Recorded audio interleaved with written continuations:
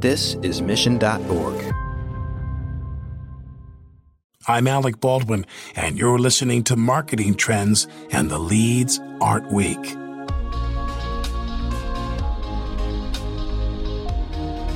Jonathan Yaffe is not joking when he says our economy is changing. No, he isn't talking about the rise and fall of the stock market or the way consumers distribute their money. What he is talking about is a cultural shift from a things economy to one more focused on experiences.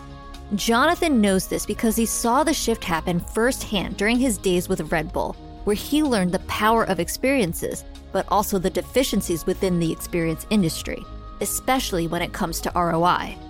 We were spending billions of dollars a year on this, and clearly it worked. But what drove me absolutely crazy is that we had no data. We had no data, no ROI. We believed that we were changing people's behavior by creating these massive, large-scale experiences all over the world, but we had no idea how they were actually working real time. On this episode of Marketing Trends, Jonathan, who is now the co-founder and CEO of AnyRoad, discusses why it's time for marketers to stop focusing on their products and instead think about how to turn their brands into an experience that will drive lasting lifetime value. Jonathan also details what makes for a successful experiential marketing strategy and which companies are doing that best. Enjoy this episode. Marketing Trends Podcast is brought to you by Salesforce. We bring marketing and engagement together. Learn more at salesforce.com/marketing.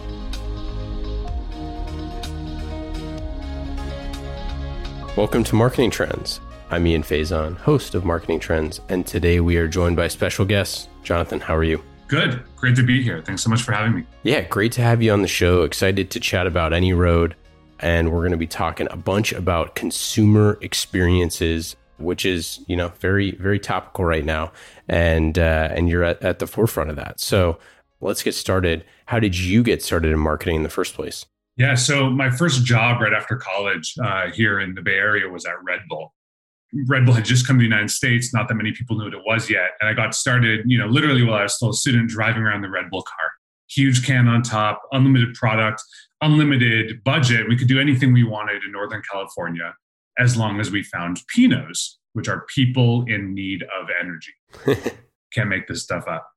And then I moved into more of a marketing role, and we were spending billions of dollars a year on experiences. And this completely blew my mind. The whole idea was that even back then, we believed that digital marketing was completely oversaturated. Every day, we see something like 14,000 advertisements every day.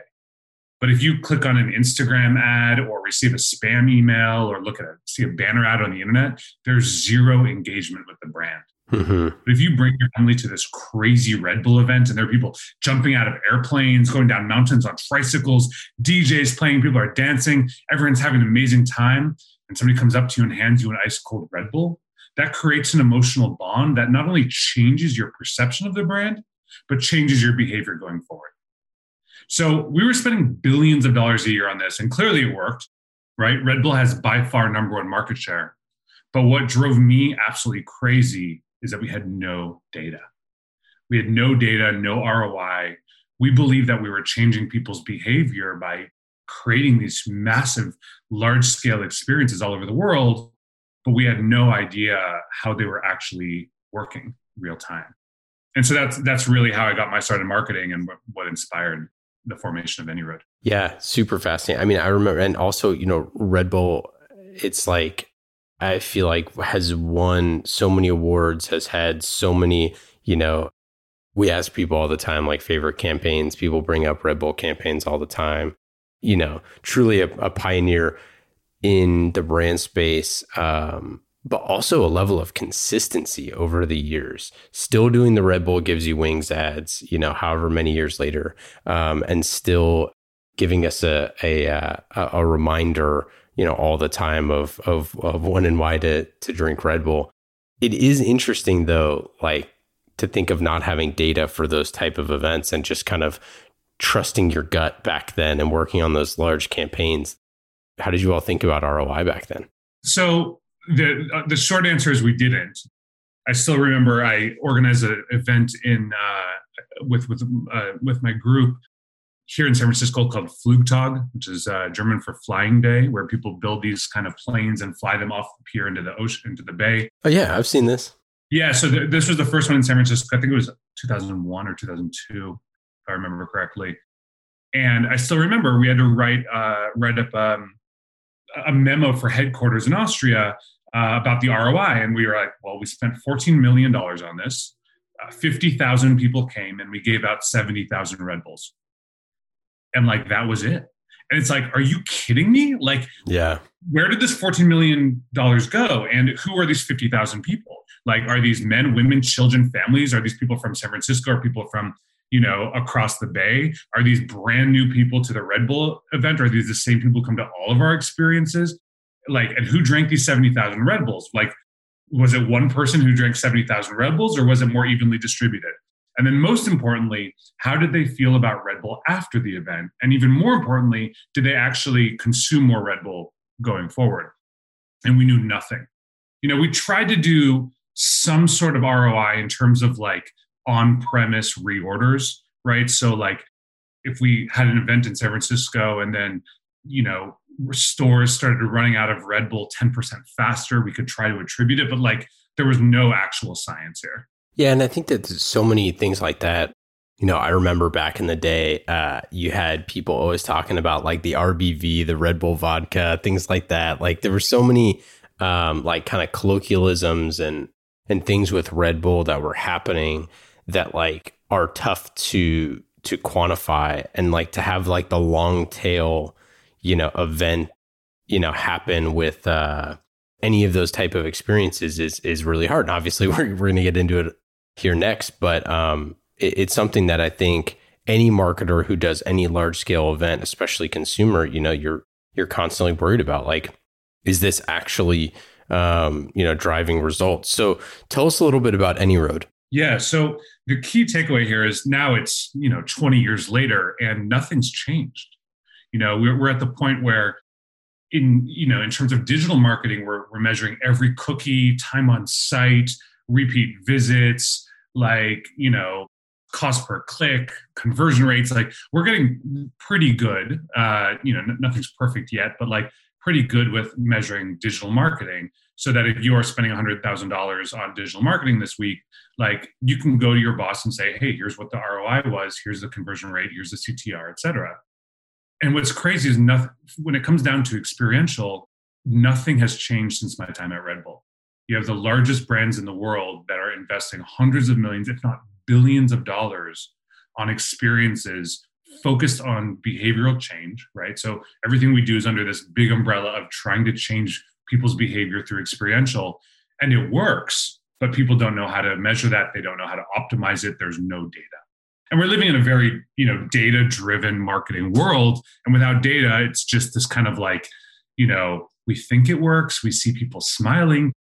And when I say experiences, I'm talking about online and offline experiences that are specifically meant for behavioral change, right? So, BMW spends $1 billion per year on driving experiences, on car test drives. They've even built their own theme park outside of Munich called BMW World, right? And not all these things fall necessarily under marketing, but it's all under this idea of changing behavior through experiences. You have brands like Lululemon that are spending hundreds of millions of dollars on in-store yoga classes and now also online yoga classes. They believe that if you come to their yoga classes, that you will love Lululemon more, spend more money, increase your LTV, be more loyal. They have no idea if this is true. Publicly traded company. Home Depot spends about $800 million on classes and workshops. Same thing. They have no idea how to measure and optimize these things. So what we found is we're in the middle of a massive cultural and economic shift from a things economy to an experience economy. And we see this across millennials that are spending way more money on experiences than things. We see this in terms of retailers that are literally shutting down every single week. Car ownership is declining in many countries all over the world. And then, culturally, you have people like Marie Kondo who are like telling us, pick up an object, asking you if it brings you joy, and telling us to throw away our possessions. Like this would have never happened 50 years ago. Can you imagine somebody coming and saying, everything you bought in the last year, throw it all away if it's not currently bringing you joy? So both the cultural zeitgeist and the economy are really fueled by the shift to experiential. And what we see is that the brands that are thriving in every vertical are really the ones that are turning into fully experiential businesses. But the problem is that this world still hasn't had the kind of data that it needs to really measure, optimize, and scale experiential as a part of society. Yeah, I mean, also in the mix there is the kind of deterioration of one size fits all advertising. Out of home is obviously extremely difficult to track. TV is becoming way less prevalent unless you're talking about like certain huge events, like obviously the NFL and things like that. But there's a lot less TV shows and things that bring the entire or percentages of if you're talking about the US, percentages of the US together. Advertising is done so much more one-to-one, so much more personalized.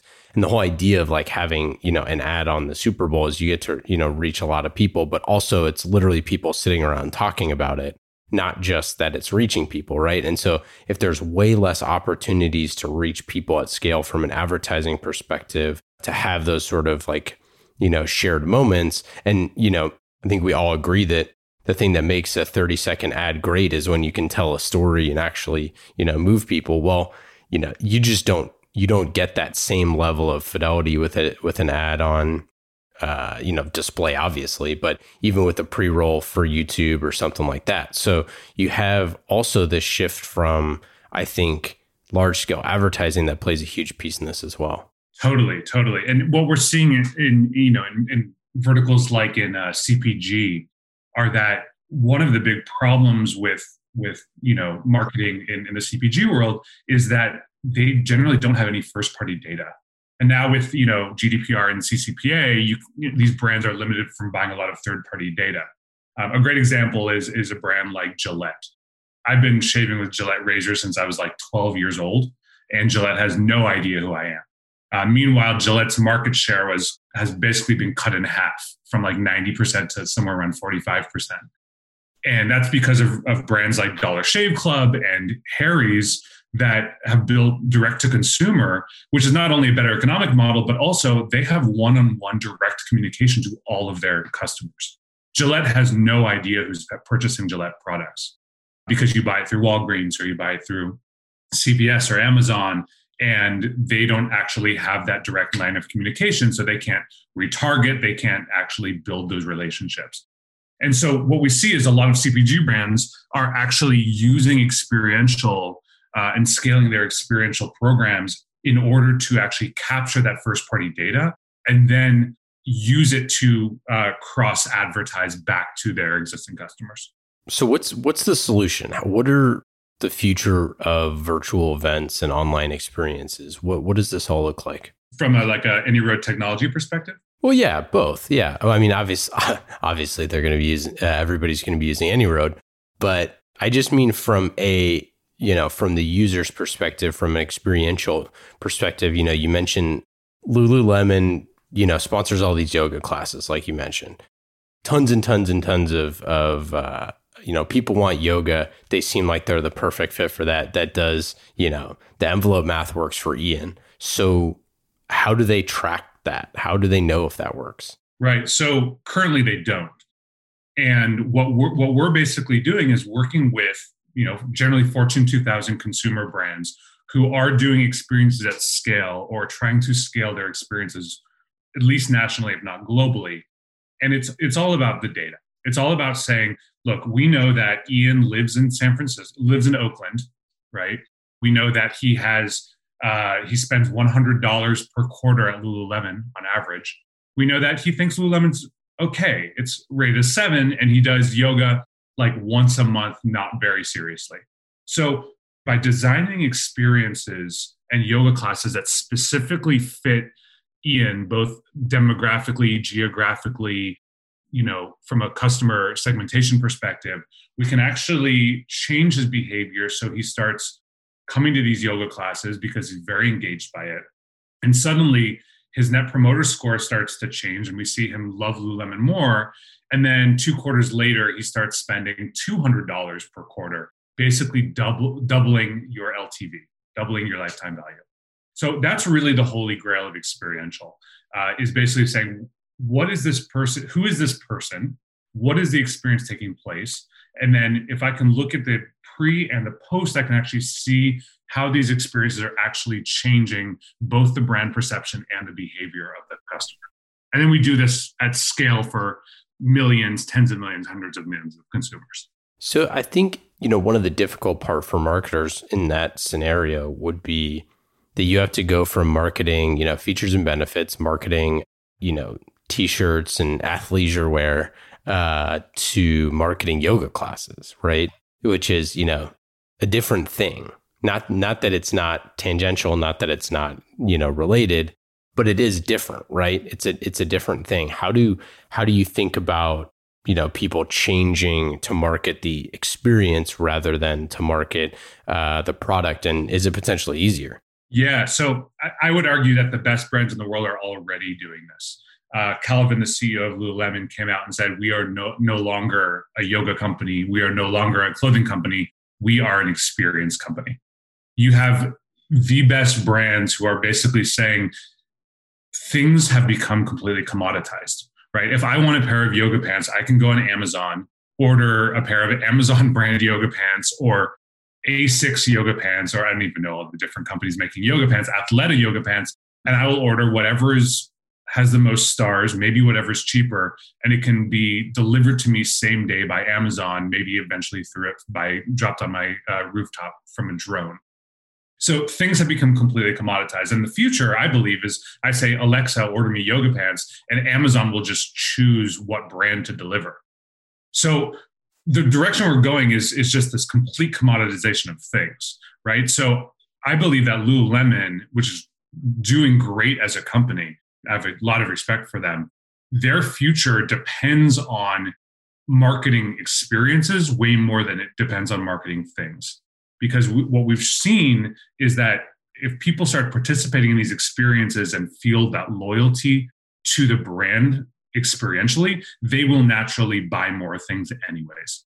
So I think that the best brands are not focused on marketing things. They're focused on marketing either a lifestyle or really their brand as an experiential item. So in this sort of case, do you think that they would do like a build or buy scenario where it's like, do they say, okay, we're going to create Lululemon yoga classes and invite people to join them for free? Or would they go and like sponsor existing yoga classes, go to whatever, Groupon, or I don't know if people still use Groupon, but go to, wherever it is and try to figure out where people are doing those things and just try to sponsor existing stuff? All of the best brands are building this in-house. One, you want to be able to have quality control over it. Two, you really want to be able to have, your full fingerprint on it and bring in your DNA. You have brands like Michaels, the art store company. They have, well over 1 million people a year who are taking art classes. Before this was all in store. Now this is all on Zoom. The future is hybrid though. The future is that there are Zoom art classes and also in-store art classes. And they built this all from scratch with their like existing community of makers and creators. You have brands like H-E-B. H-E-B is a very large privately held supermarket chain based in Austin. And they during the pandemic launched this large network of online cooking classes. I think by bringing in people, by bringing in influencers, celebrities, whatever, they can amplify that. But really, we see that in-house experiences and when brands actually embrace experiential are far more powerful than sponsoring existing experiential programs. Yeah, I mean, I'm curious what is that? Are they using it as like a revenue tool? Is it like a subscription revenue piece as well, where it's like you would charge, whatever, $5 to do those classes and you make those classes cheaper than a random art class, or is it something where you're just doing it all for free and it's just to get people in the door? Great question. I'll answer that two ways. So A lot of brands do charge for them, but not to actually care about the revenue, only because people don't really appreciate free things. So what we see is that, if you're providing free experiences to your customers and you instead try to charge $5, then engagement and satisfaction go way up and no-shows go way down. So people hate free things. People love paying for things. And you don't need to charge a lot, but just something to actually get that commitment. But the second piece is that when done really well, it's not about the money you make from the experience. It's about the engagement and the loyalty changes that you make to your customer base. For sure. So it's about the people who, occasionally will go into Home Depot or Lowe's to buy something when they need to, but they start taking woodworking classes at Home Depot, and suddenly their spend at Home Depot goes way up. They never go to Lowe's anymore because that actually inspires loyalty, and that actually creates an increase in brand perception and an increase in lifetime value.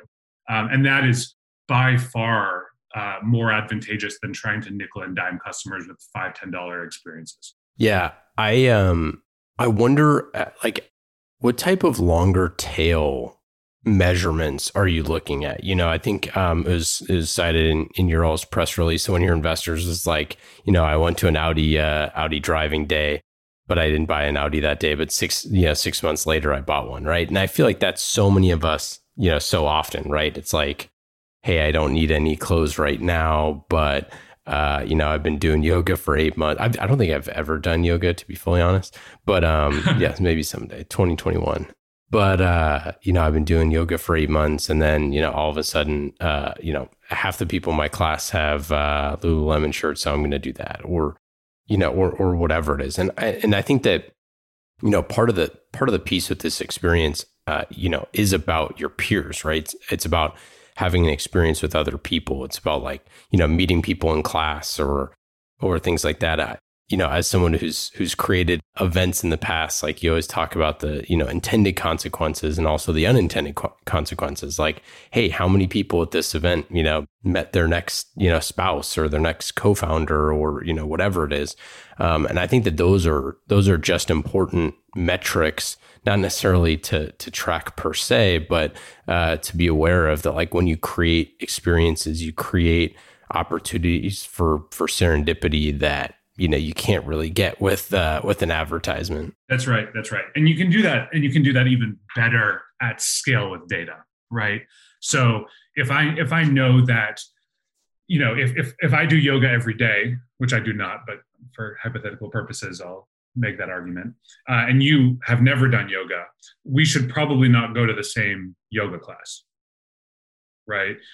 So part of this is using data to look at customer segmentation, much the way that we do on digital marketing these days, right? But basically saying that if the two of us go to Lululemon together, we should be able to use this data and who we are as people and as customers to actually put us in classes that are right for our demographic or our yoga participation, and that by doing that we can create more magic with a prediction algorithm. Another way, we work with a lot of great breweries around the United States. Everyone from Brooklyn Brewery, Anchor out here, Goose Island in Chicago, Budweiser, Miller Coors, and these brew partners are amazing. But sometimes people go who just don't drink. And generally, I always thought if you don't drink beer, then you're not going to have a very good time at a brewery tour. So some of the larger breweries started actually building specific experiences and designing them for people who don't really drink a lot. Like the science of beer making, beerology. If you don't drink, you might really enjoy learning about the science of beer making rather than go and learning how to, taste different types of hops. Oh man, I've been on enough my winery tours. My wife and I don't really drink wine, but it's cool, right? It's it's a beautiful place. You're outdoors. You're walking around. You don't really need to drink the wine. It's just a cool thing to do. And the crazy thing is the success of winery tours, and you just hit the nail on the head here, has very, very little to do with the quality of the wine and way more to do with the quality of the experience. It's about the people you meet along the way. So I'm curious, you talked about scaling these, about operationalizing these, which is tough, right? It takes a pretty significant investment on your team to be able to operationalize that stuff that may or may not live within marketing. Marketing will for sure is a stakeholder in that, but it may or may not. I'm curious, like how do companies do these now? Like, do they build out a team that's like their experienced team? Like, what does this look like? Yeah. So generally our customers are focused on high volume, regular recurring experiences, right? So these are not kind of one-offs like I'm going to throw a party. This is, I'm going to throw, 1,000 experiences or even 10 experiences every day in multiple locations, often in multiple countries, often in multiple languages. And there are two general models that we've seen that have worked really well. One is, well, first of all, let me say, and I'm without being, advertising anything here, like there needs to be software for this. We've seen companies try to do this kind of like ad hoc, like email us to make a reservation or just walk in.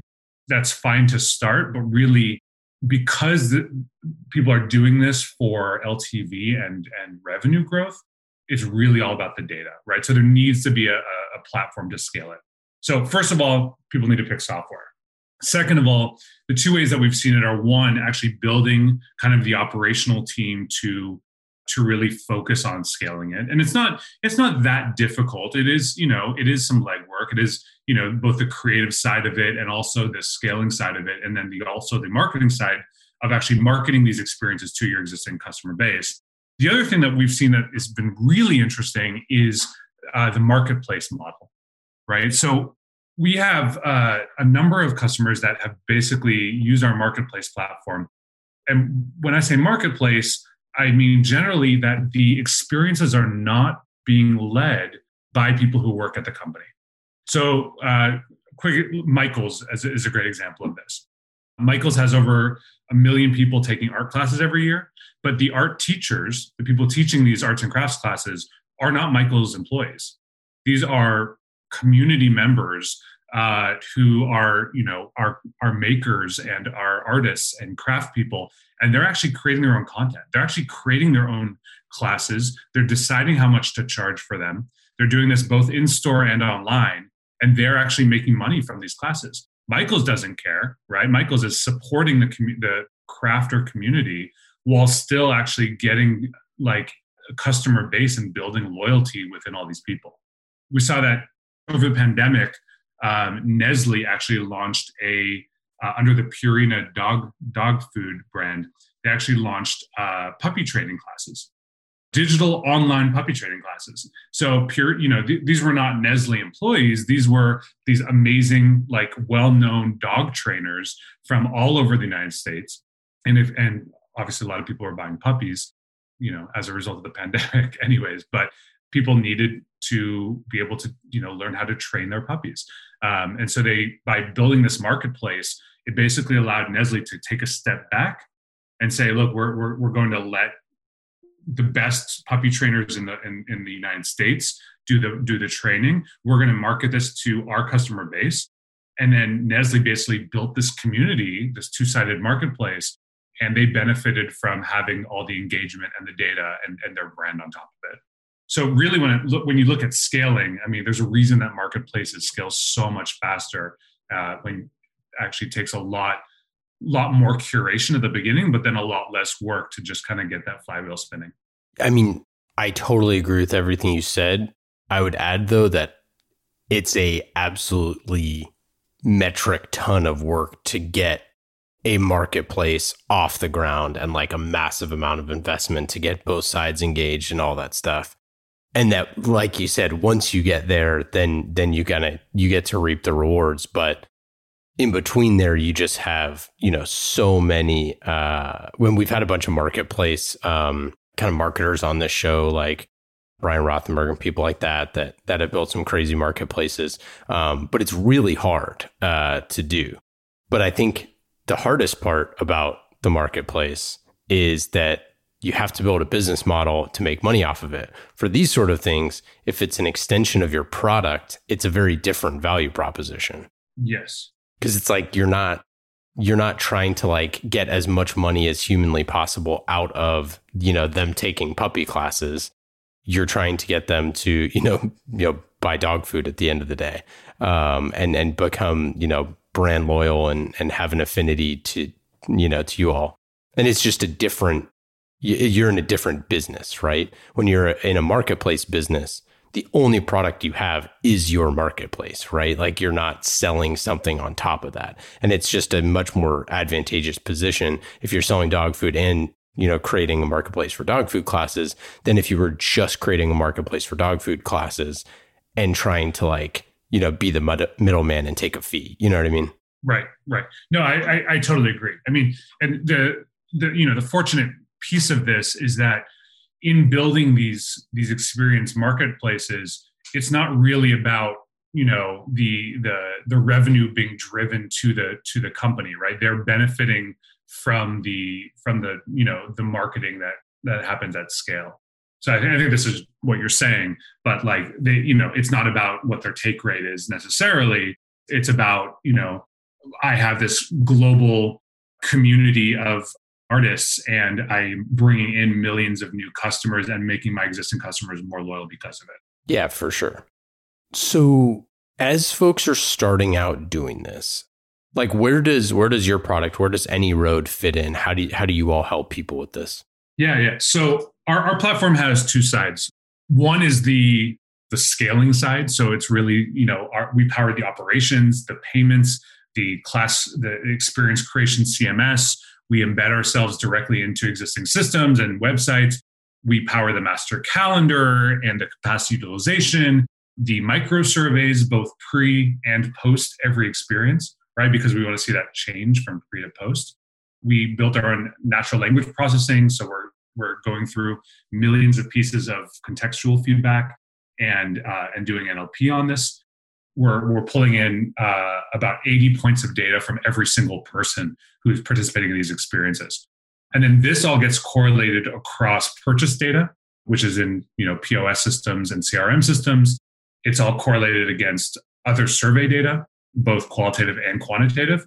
And then what this turns into is real-time ROI for these businesses. So they can actually look at not only, if I'm spending $500 million a year on experiential and I'm a Fortune 100 company, but also which of these experiences are working the best? What customer segments is this most advantageous for?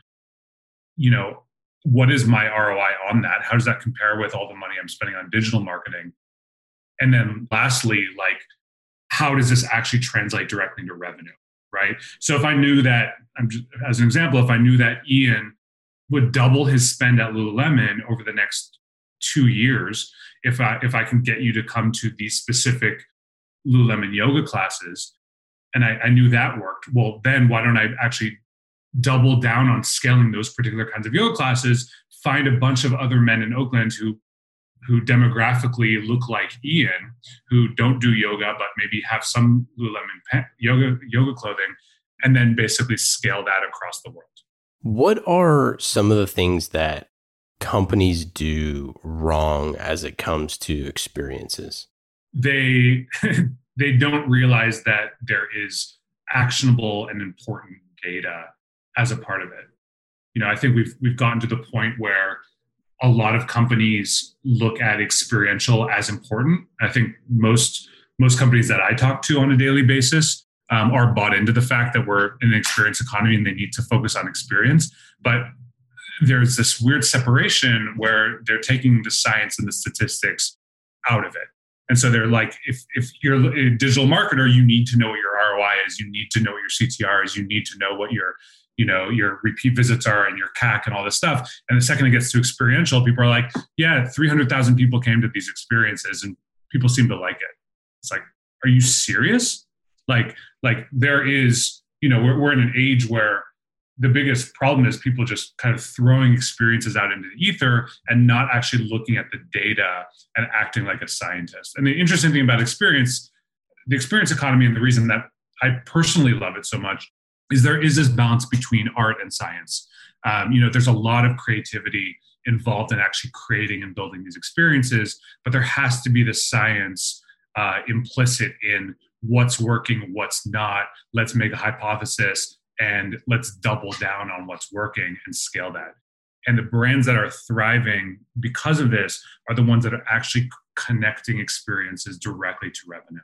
I would add that, and I'm curious if you've seen this, that so much of experiences has to be consistent and repeatable. And I feel like a lot of times people do pilots that are just like way too small, right? Yeah. Especially when you're trying to get someone to go to a yoga class, for example. It's like you can't kind of like trial that for 2 months. You know what I mean? It's just not really something that happens in that small of a time period. Like it's people have to, find it and then find the class and, is it on the right day of the week for them and, all that sort of stuff. So I'm curious if you've seen folks, cut their experiences short a little too early. Yeah. I mean, I think that the right method is to just jump in. And I do think that companies do try to pilot, these kind of like one-offs, right? That, they'll say, okay, we're going to do something, but we're going to do 3 of them. It's like, is that an actual good statistics? Like, are you going to have enough data? Are you going to know what's working? Are you going to know how to double down on it? Like we have enough data from thousands and thousands of organizations to know that experiences overall work. Obviously, like, that's a super blanket statement, but like experiences do change behavior, right? But we want to jump into it now and say, we still have to do this at enough scale to be able to do things like A/B test experiences, right? So let's get Ian to this yoga class and this yoga class and see which one actually impacts him more, right? Let's actually create this brewery experience and this brewery experience and see which one actually results in higher sales and greater brand perception over the next 2 months, right? And so you can't just kind of like do one little thing to be able to do that. You really have to kind of just jump in with the intention of doing this at scale, both in terms of number and in terms of geography.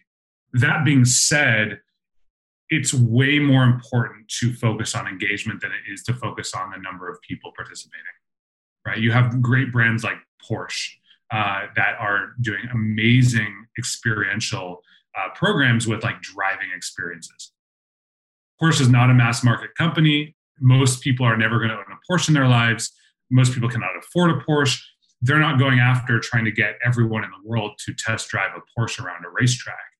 So for them, having a smaller number of people participate, but being able to target those correctly to their customer base and actually convert people into future Porsche owners is far more important. Yeah, funny. I'm not getting targeted by Porsche very much. I must might need to make a little bit more money. Yeah, that's a great point. I mean, it's the same thing that we talk about with podcasts all the time. Same sort of idea. It's like, people always want to have like a hit show for X, Y, or Z. And you're like, why? Like, if you had 2 million, listeners an episode for your, whatever podcast, like, do you, well, if you're Red Bull, absolutely you want that. If you're Michaels, you want that.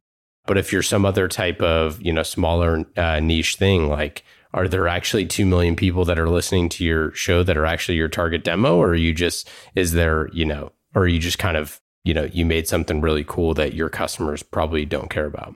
Totally. And I think all across different facets of business, this is a problem and a misconception. I mean, marketing trends, it's not about, how many listeners you have. It's about if you have the key marketing executives from like all of the best and largest companies. I think that's a huge sign of success. And if you have, my mom listening to it, that's probably, not the most interesting thing for you. Although I hope she's listening to this episode. She'll be here. Don't worry, she'll be here. Shout out to Jonathan's mom. Awesome. Okay, well, let's get into our lightning round questions. These questions are fast and easy, just like marketing with Salesforce. you can go to salesforce.com/marketing to learn more about marketing on the world's #1 CRM. That is Salesforce. They've been with us since the very first episode of this show, and we love Salesforce. Check them out. Salesforce.com/marketing. Lightning round questions. Jonathan, are you ready? I'm ready. Number 1, for someone who's never been to Tokyo, what would be your number 1 thing you do first? Eat. Well, where should we go? I would go to East Tokyo, around neighborhoods like Kanda, where you can basically just get lost in these alleys and check out some really small, incredible restaurants. Some of them only have a couple seats, but really some, of the old Tokyo Edo style sushi places are just mind blowing. What was your favorite experience from 2020? Wow, favorite experience from 2020.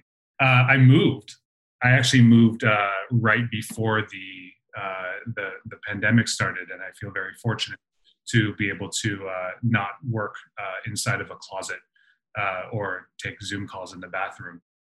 So actually having a little bit of space and that's done everything. And boy, have we all been there.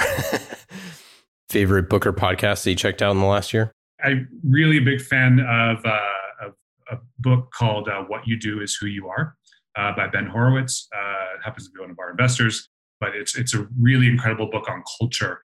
And obviously it's, touches on culture of companies and tech companies, which I think is very important for me. But he uses examples from history, including like the Haitian Revolution, a Haitian slave revolution, and samurais in Japan, and prison gangs, to actually show how different movements throughout the world have actually built and strengthened culture. And it's a fascinating book. Best advice for a first-time CEO? Move quickly. The best thing I think about startups compared to large companies is just speed. Good investor of ours, James Currier, says anyone can beat a chess master if you can move 2 moves for every time that they move 1. So being able to actually move fast is really, a startup superpower. What is one question you never get asked that you wish you were asked more often? It's a great question. This is it. This is the question that I never get asked. Touche. All right, Jonathan. That's it. That's all we got for today.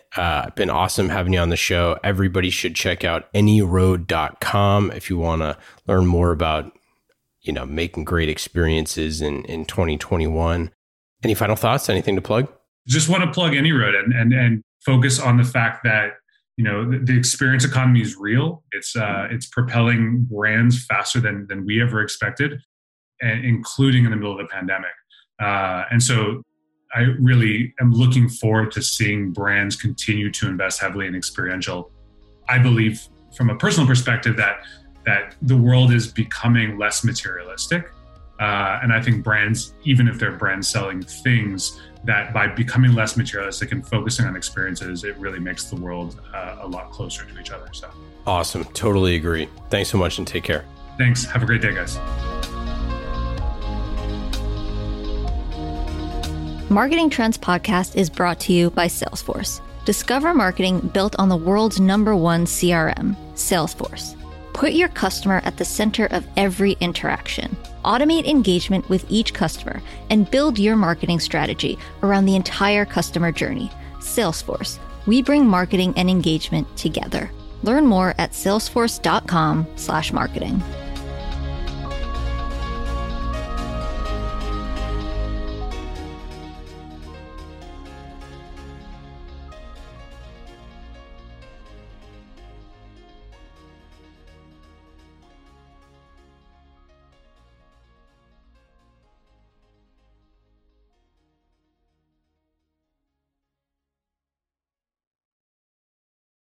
You have 8 seconds to make a connection or risk a click away onto the next topic. The difference lies in your ability to deliver relevant experiences to your audience across devices and across channels. But delivering on a really great experience is impossible without the right people and the right technology. You've got the right people, but your technology choices will make or break someone's experience with your brand. At the center of gravity of your digital experience, Brightspot Content Management System can deliver relevant content, personalized experiences, and cross-channel synergies to create unforgettable brand experiences, so you can be a bright spot in someone's day. Head over to brightspot.com/marketing trends to find out right now. From global crisis to hunger relief efforts, the messages you deliver save lives, inform important decision-making, and help keep communities safe and sound. The speed and scale of your content needs to be delivered faster and on a much larger scale. Brightspot Content Management System has supported some of the world's largest brands to communicate on a global scale. From Johnson & Johnson sharing critical information with their customers to helping Whole Foods tell their brand story to a global audience.